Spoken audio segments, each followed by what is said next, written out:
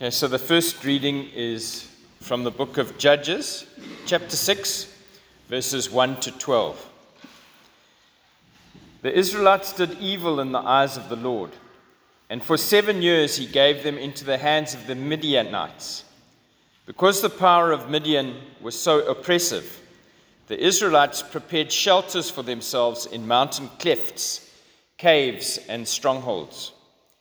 Whenever the Israelites planted their crops, the Midianites, the Amalekites, and other eastern peoples invaded the country. They camped on the land and ruined the crops all the way to Gaza, and did not spare a living thing for Israel, neither sheep, nor cattle, nor donkeys. They came up with their livestock and their tents like swarms of locusts. It was impossible to count them on their camels. They invaded the land to ravage it. Midian so impoverished the Israelites that they cried out to the Lord for help. When the Israelites cried out to the Lord because of Midian, he sent them a prophet who said, "This is what the Lord, the God of Israel, says. I brought you up out of Egypt, out of the land of slavery.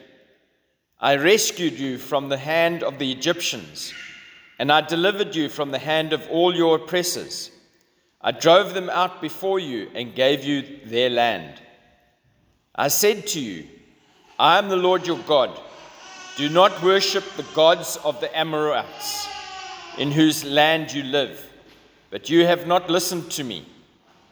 The angel of the Lord came and sat down under the oak in Ophrah that belonged to Joash the Abiezrite, where his son Gideon was threshing wheat in a winepress to keep it from the Midianites. When the angel of the Lord appeared to Gideon, he said, "The Lord is with you, mighty warrior."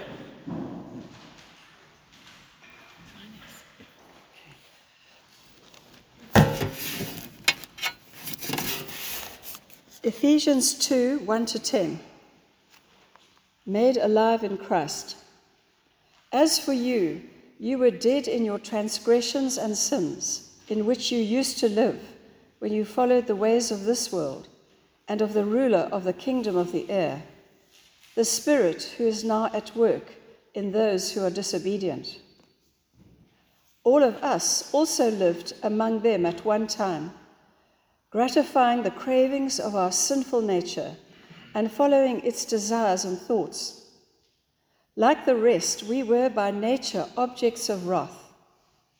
But because of his great love for us, God, who is rich in mercy, made us alive with Christ even when we were dead in transgressions. It is by grace you have been saved. And God raised us up with Christ and seated us with him in the heavenly realms in Christ Jesus, in order that in the coming ages he might show the incomparable riches of his grace expressed in his kindness to us in Christ Jesus. For it is by grace you have been saved, through faith, and this is not from yourselves, it is a gift from God, not by works, so that no one can boast. For we are God's workmanship, created in Christ Jesus to do good works, which God prepared in advance for us to do. The last reading is from Matthew chapter 28, reading from verse 16 through to 20. The Great Commission. Then the 11 disciples went to Galilee, to the mountain where Jesus had told them to go. When they saw him, they worshipped him, but some doubted. Then Jesus came to them and said, "All authority in heaven and on earth has been given to me. Therefore, go and make disciples of all nations, baptizing them in the name of the Father and of the Son and of the Holy Spirit, and teaching them to obey everything I've commanded you. And surely I'm with you always, to the very end of the age." This is the word of the Lord. Thanks be to God. Simon, is this your phone?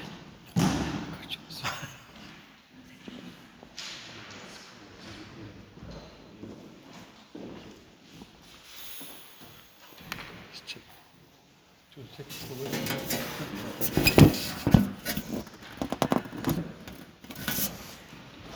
morning, everybody. It's wonderful to be here and to feel that even though I've moved very far away to Fishhook, I'm still part of the extended family of St. John's. It's really lovely to be here with all of you. The story of Gideon, perhaps for you, like me, it's a story that was very much part of your childhood. I grew up in a Christian home. My parents were planting a church, and we used to have Sunday school with those little cut-out pictures of people that were put on felt boards. We had the big picture Bible that had the artist's impression of the heroes of the faith. We would make little models of Bible stories, and Gideon was one that used to capture my imagination. I think because of this number of elements in his story, the one of being called a mighty warrior while he was hiding in the winepress, the other, how he laid out a fleece. And even as I got older, I used to think, is that a good way to make decisions? Can I lay out a fleece? And then the story about how he on God's command, reduced his army to 300 that went against the Midianites, and that point that some of them didn't kneel down, but they scooped the water up. And I used to think in my youth, would I have been one of those who would have made the right choice and scooped up the water and then been chosen? It didn't occur to me at the time that I was a girl and therefore wouldn't have been chosen anyway, but that's another story.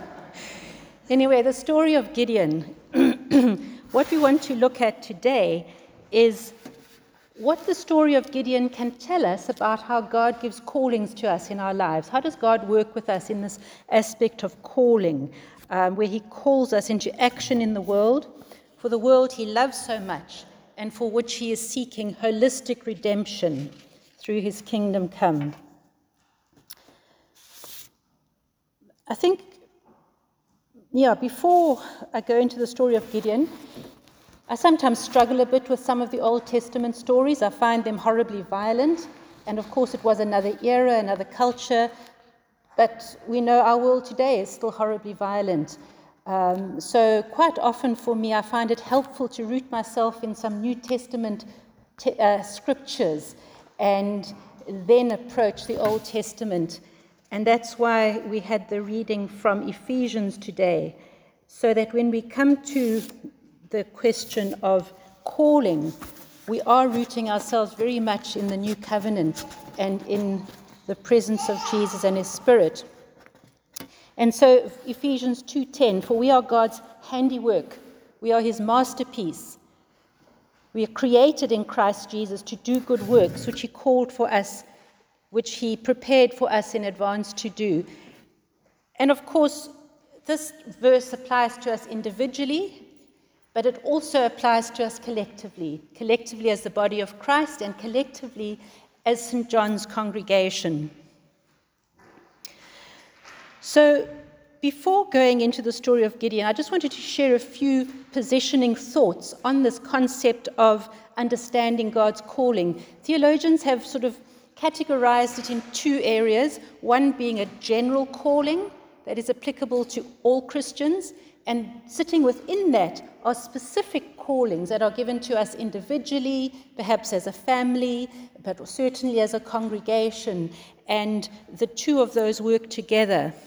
So what would be this general calling, which is the calling of all of us who have decided to follow the Lord Jesus Christ? Firstly, we are called to be the people of God. The Old Testament, this call was given to Israel, for them to be set apart from other nations, witnessing to the nature of God in a loving, worshipful relationship according to God's commands. In the New Testament and after Pentecost, of course, this becomes the church. We are now the people of God, where there is no longer Jew nor Gentile, male nor female, slave nor free. And the call of the people of God is given to the church, the ecclesia, the called out or summoned ones.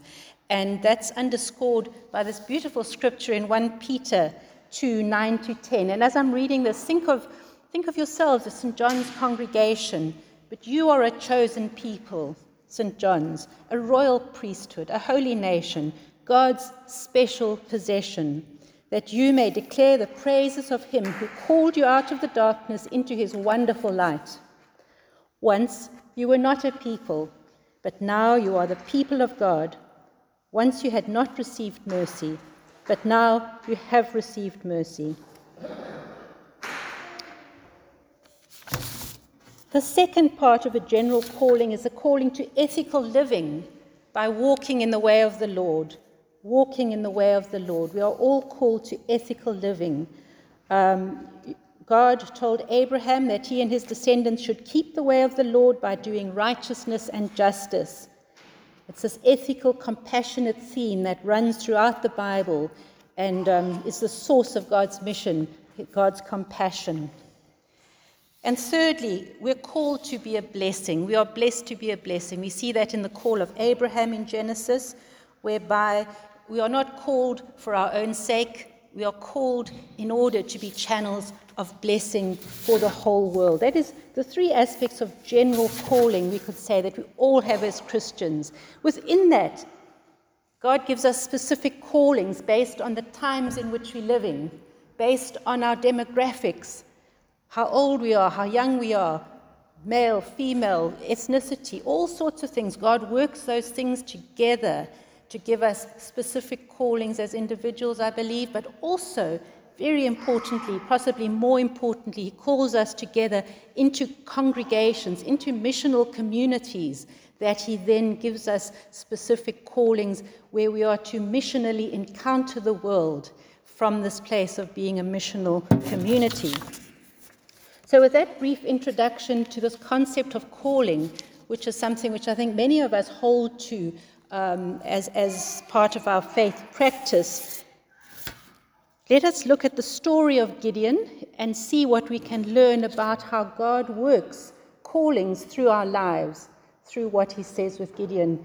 Now this covers the chapters 6 to 8 in Judges. We didn't want to read the whole lot in the service. I'm sure many of you are familiar with the story, or else you can read it afterwards. So some of the points I'll be raising were not covered in this morning's scripture. So first, the setting. It's a setting of terror. It's probably a setting of famine. It's a setting of uncertainty where Gideon is trying to survive and thresh out the wheat. It's a setting like you would find today if you went to northwest Nigeria or northeast Nigeria. It's a sort of setting you would find if you went to South Sudan or Burkina Faso. It's not a setting that's historically bound. It's a setting we still live in, and this is some people still live in, and Gideon was in that context, threshing the wheat. He did not expect to meet with God or God's representative. He did not expect that. He was interrupted. God appeared and said, "Mighty warrior." So the first learning we can have about God's calling of us through this passage is that you must expect to be interrupted by God sometimes. He will interrupt us. The second point is God's calling comes with the assurance that he is with us. That's the first thing he does. These are the first words Gideon hears. He says, "The Lord is with you." Everything else that follows from that point on flows from that statement.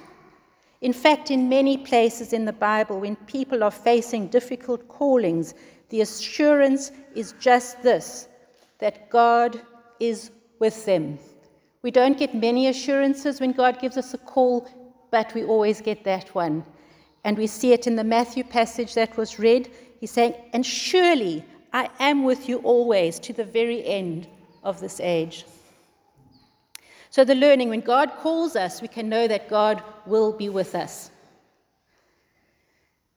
Next point that we can learn about calling through this passage.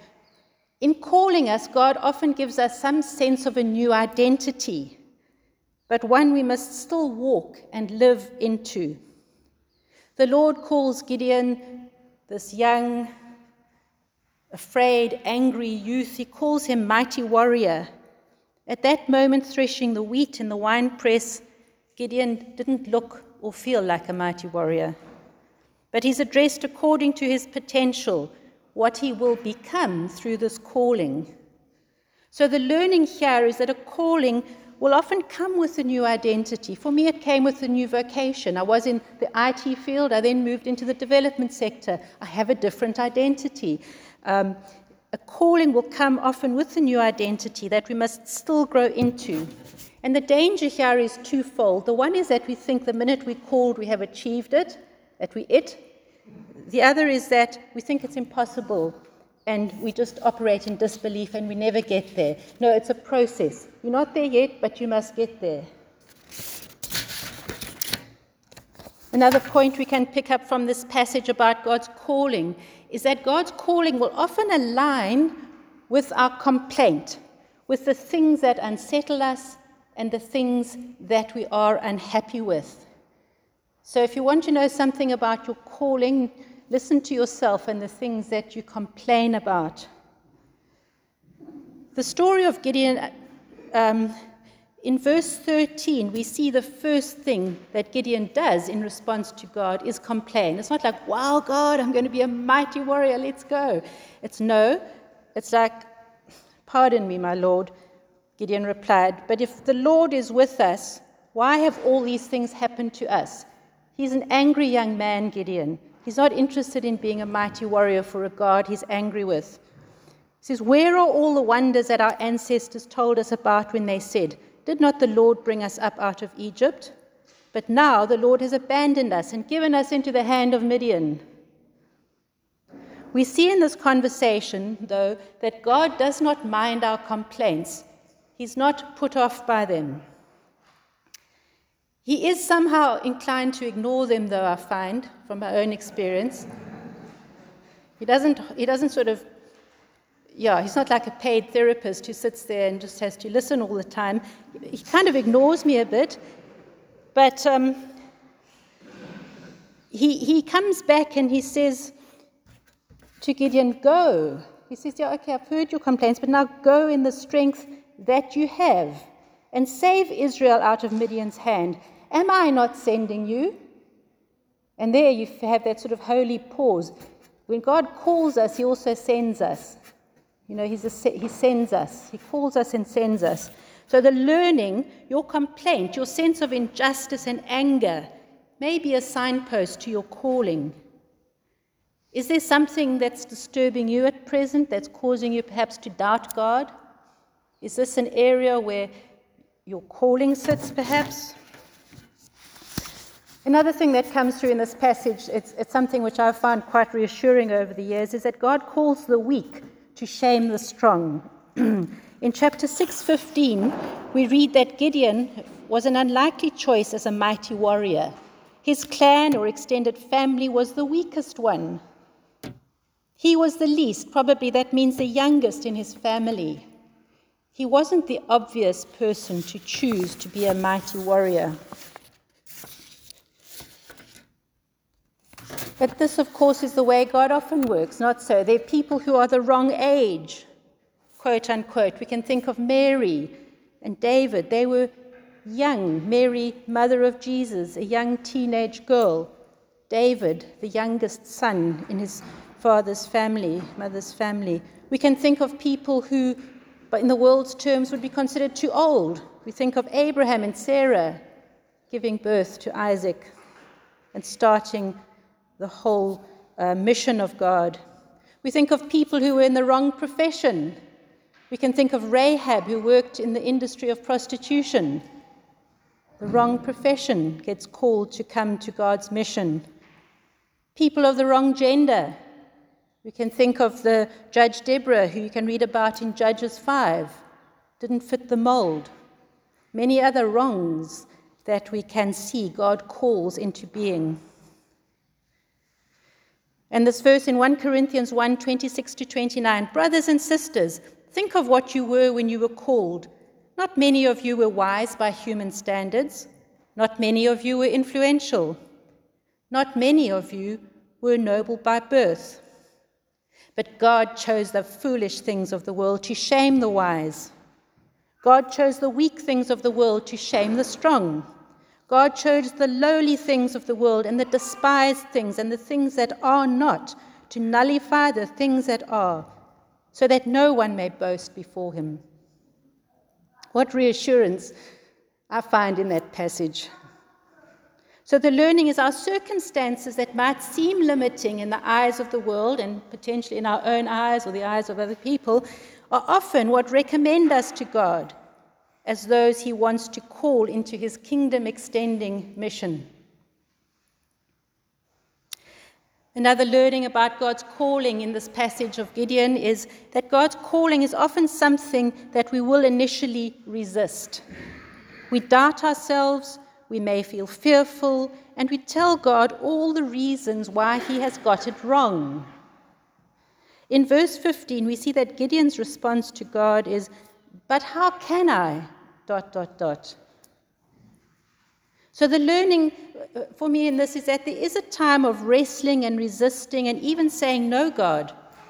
Rather than changing the calling, though, God gives us the assurance, "I will be with you, and you will, ...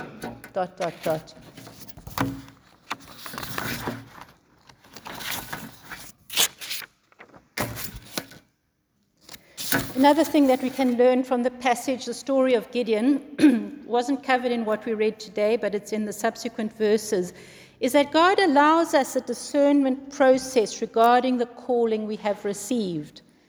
In verse 17, Gideon says, "Give me a sign that this is really you talking to me." Does that sound familiar? How many of us haven't asked God for signs over the years about, should I do this, should I do that?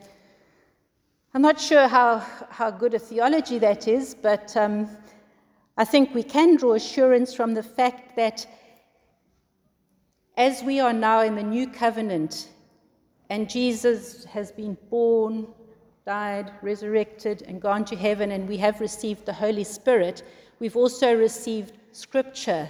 We also have the body of Christ. We have more than enough tools and methods for discerning, which Gideon didn't have at his disposal, and perhaps that's why he turned to the fleece and other means. So God allows us to discern. He gives us time, and we are wise if we discern through the methods of the body of Christ, through Scripture, through the Holy Spirit, whether or not this call is actually from God. Between the call and the activation of the call, there's quite often a period of preparation and purification before the call is activated. So we see this in Gideon's life, also later on in chapter 6. Before Gideon is able to defeat the Midianites, he needed to destroy some of the idols and false gods in his life. I mean, that was the reason why the nation was in such a pickle, was because they had followed false gods and God had given them over to the Midianites. So if Gideon was to defeat the Midianites, he had to overturn some of these idols. And we see that he destroys the temple, the altar to Baal and the Asherah pole, which made people very angry with him. So the learning here is that we don't often step directly from hearing the call to living the call. There's usually a period of preparation and purification. And we see that even in the life of Jesus. After his baptism, he was called into the desert, 40 days in the wilderness, temptation, etc. We see it with Paul. After his Damascus experience, he goes into the desert. I think it was 3 years, I'm not sure. Period of time where he's to learn and be transformed from being that person who persecuted the church to being the person who built the church up. Another learning is that God's call will be opposed by others, particularly those unsettled by it. Destroying Baal's altar and the Asherah pole made people furious. These were their pet idols. They said to Gideon's father, "Bring out your son, he must die for doing this."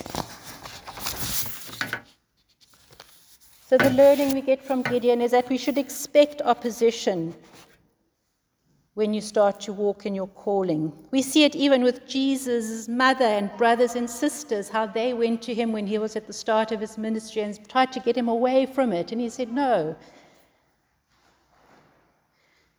Another learning is that after the preparation and the purification comes the anointing and the infilling of the Spirit. We see in verse 34 that after Gideon had destroyed these idols, after the purification, the preparation, it says, "Then the Spirit of the Lord came on Gideon." And this just before he went into battle. I think we also find that God is a just-in-time God.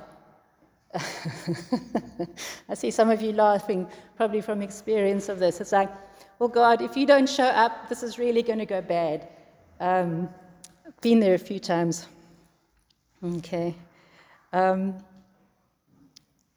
Ephesians 3:20 says in this regard, "Now to him who is able to do immeasurably more than all we ask or imagine, according to his power that is at work within us." That's how we walk into this calling. God's call will be something you cannot do in your own strength. Be assured of that. When Gideon went against the Midianites, it was with a greatly reduced army. Jesus said to his disciples, "You feed them with this few loaves and fish." He said to Moses, "You part the waters." So the learning is, we never fulfill our callings in our own strength, only with and in the Lord, because he gives us things to do that are impossible for us, individually and as a community.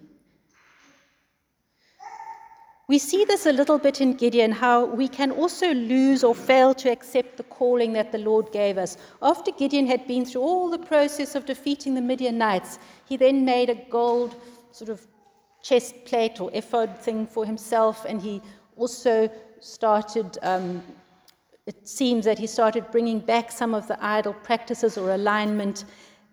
And although he was okay till the end of his life, his children, his legacy was a very bad one, we see. So we shouldn't rest on our laurels in terms of a calling. It is something which needs to be kept alive and active. I think just the final point I want to make on calling, it's not one that you see so much in Gideon, but I've seen it, you see it in the Bible, I've seen it in my own life, in the lives of other people, is that calls tend to work in cycles throughout our life and the life of our communities. We see, for example, the disciples that Jesus called. If you think of, for example, Peter, James and John at the lake, Jesus says to them, "Come, follow me." He says to Matthew at the tax collector's table, "Come, follow me." At the end, at the end of Matthew, we see Jesus giving a new calling. It's not, yes, you are still following me, but now also go and make disciples of all nations. So it's like a spiraling up of the calling. So we don't get stuck in one calling that goes round and round. There tends to be a spiral where the one sort of feeds on the next and goes around. So I would say in that regard, be ready to move from one calling into the next. Don't get stuck in a circle going round and round, a safe circle, a familiar circle. Don't be stuck today in yesterday's calling. God's mission is one of ongoing growth and expansion and reach as we seek his kingdom come. So, a few points of reflection in closing. And I'd like these points for you to take them individually, but also collectively as a congregation. The first is to reflect on ways in which you are already responding to God's call. His general call as given to all Christians, and his specific call given to you or to this congregation. The ways in which you are being salt and light, perhaps through a commitment to intercessory prayer, to being a kind and generous neighbor, to being a person of peace in your place of work or study, serving your family or community in some way, possibly involved in some social transformation organization or movement, standing for justice when you see injustice, telling people about Jesus and his saving grace. Many different ways in which you will already be fulfilling your callings. The Lord knows and sees and says, "Well done, I am with you."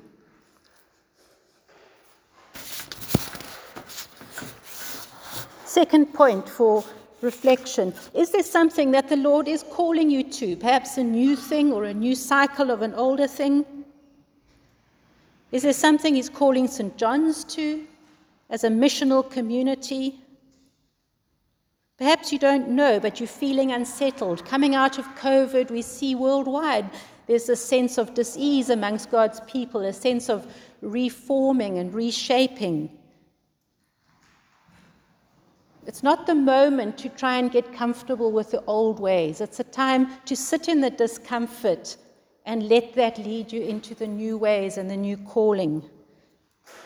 Perhaps you need to commit to a season of discernment and listening to God, those ways we mentioned of reading scripture, praying, waiting on the Holy Spirit, discerning as a Christian community. And carefully choose trusted companions to take this journey of discernment and listening with you.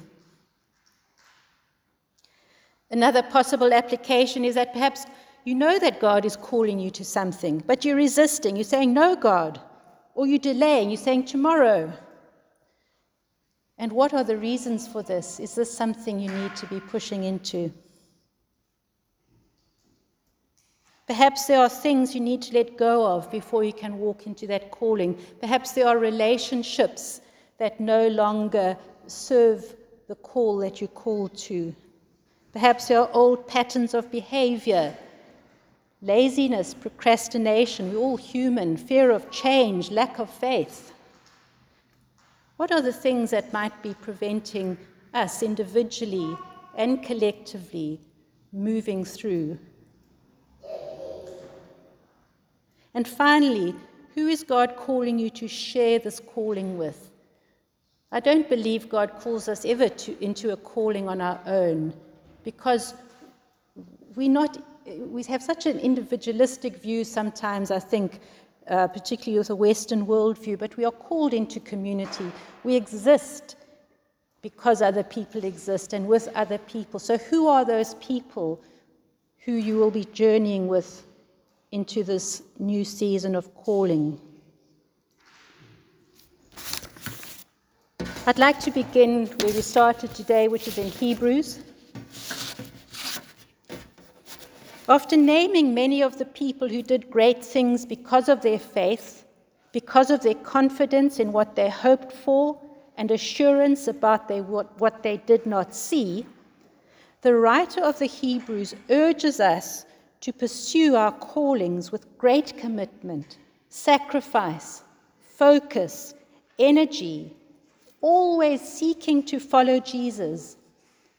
In Hebrews 12:1-3, after recounting all these heroes of the faith, the writer of Hebrews says, "Therefore, since we are surrounded by such a great cloud of witnesses, let us throw off everything that hinders and the sin that so easily entangles.